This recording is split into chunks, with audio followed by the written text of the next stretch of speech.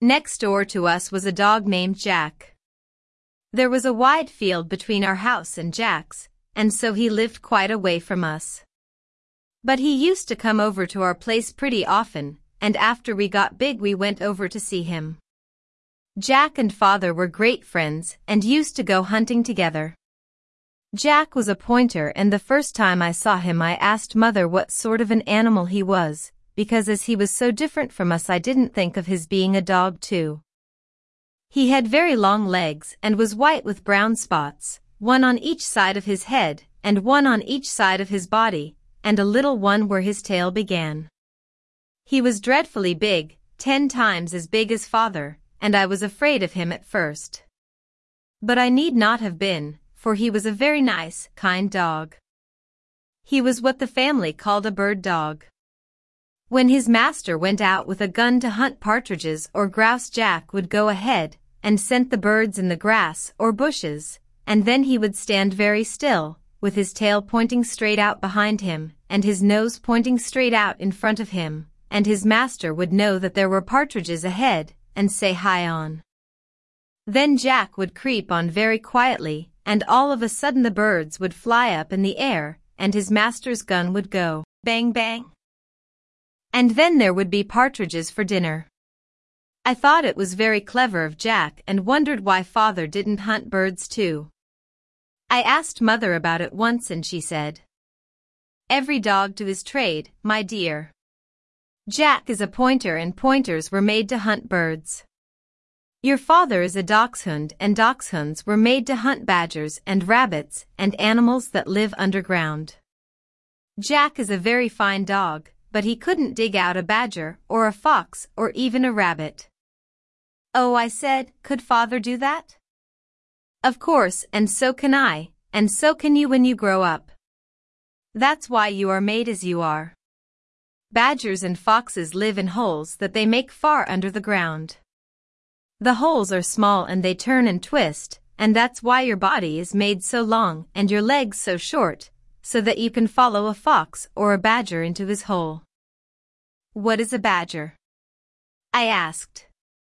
"A badger," said Mother, "is a very savage animal, much larger than your father. He lives underground and comes out at night to hunt. He has short legs and very long claws and a long nose. He catches smaller animals and eats them, and sometimes he steals the farmer's chickens. He has a very loose skin, just like yours, that is covered with fine gray hairs. Folks make brushes out of the hairs. The brush the master lathers his face with in the morning, when he shaves, is made of badger hair, and the brush that William used the other day to paint the old wagon with is made of it too." "I wish I could catch a badger," I said. Mother smiled. "The first time you found one at the end of his tunnel you might wish differently," she said. "Badgers fight hard, with tooth and claw, my dear." "Are they more savage than foxes?" I asked. "Yes, but no braver. A fox has only his teeth to fight with, but he makes good use of them." "I wouldn't be afraid," I boasted. "Are there any badgers or foxes about here?" "Foxes, yes, but no badgers that I have ever heard of." "There are rabbits though," I said. "Some day I shall catch me a rabbit." "I hope not, my dear. Rabbits are harmless and they can't fight underground. We have no quarrel with rabbits, we dachshunds." "Then," I said, "I'll have to find a fox."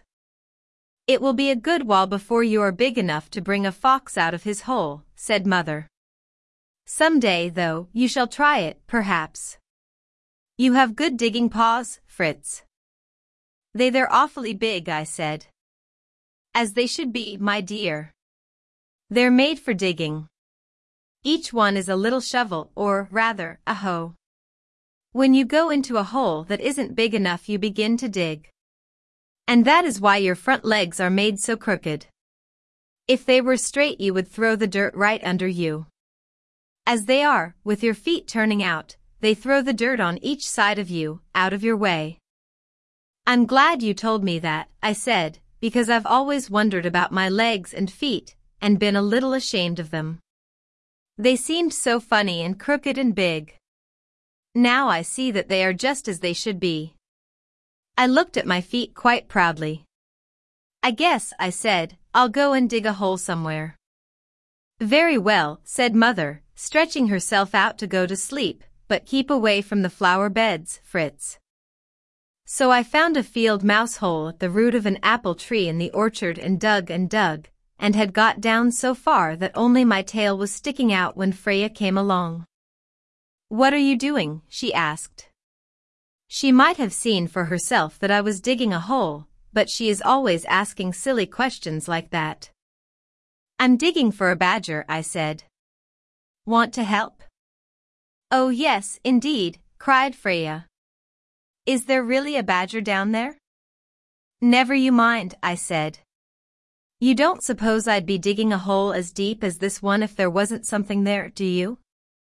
So I crawled out and Freya got in and went to work. I looked on a minute and then I said, You don't dig very well, do you? I suppose your feet aren't big enough. They're as big as yours, said Freya, stopping to rest. Then you don't know how to use them, I said. Digging is an art, and not every dachshund knows how. Humph, said Freya. Let me see you do it, then. So I got back in the hole and dug as hard as ever I could, and the dirt just flew out, I tell you. There, I said at last, much out of breath, that's the way to do it. But when I looked around, would you believe it, that silly dog had gone. And there was William hurrying up with a stick in his hand. What do you think you're doing? He cried, real crossly. Trying to dig up that apple tree? Get out o' that, you pesky critter.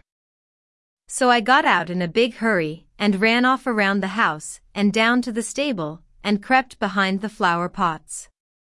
For once William didn't find me, and, as I was very tired, I went to sleep and dreamed that I had crawled down a long hole in the ground, and that in front of me was a horrible gray badger with long teeth and glaring yellow eyes and great sharp claws. And when I tried to turn around and run out I couldn't because the hole was too small, and when I tried to back out I couldn't because the dirt had fallen in around me. And the badger said, Ha, you're the smart young dog who said he wanted to catch a badger, aren't you? And I said, no, sir, that was my brother. You're fibbing, said the badger, and for that I shall eat you all up. Row. Then he crept toward me, and just as he reached out one great big paw with dozens and dozens of ugly, sharp claws I woke up with a howl, shivering and shaking. And oh my, wasn't I glad to see those flower pots, and know that I was in the stable, and not in a long, deep hole with a badger coming at me. I ran out and found Mother and cuddled up very close to her and told her my dream. She just smiled and licked my eyes and pretty soon I went to sleep again in the sunlight.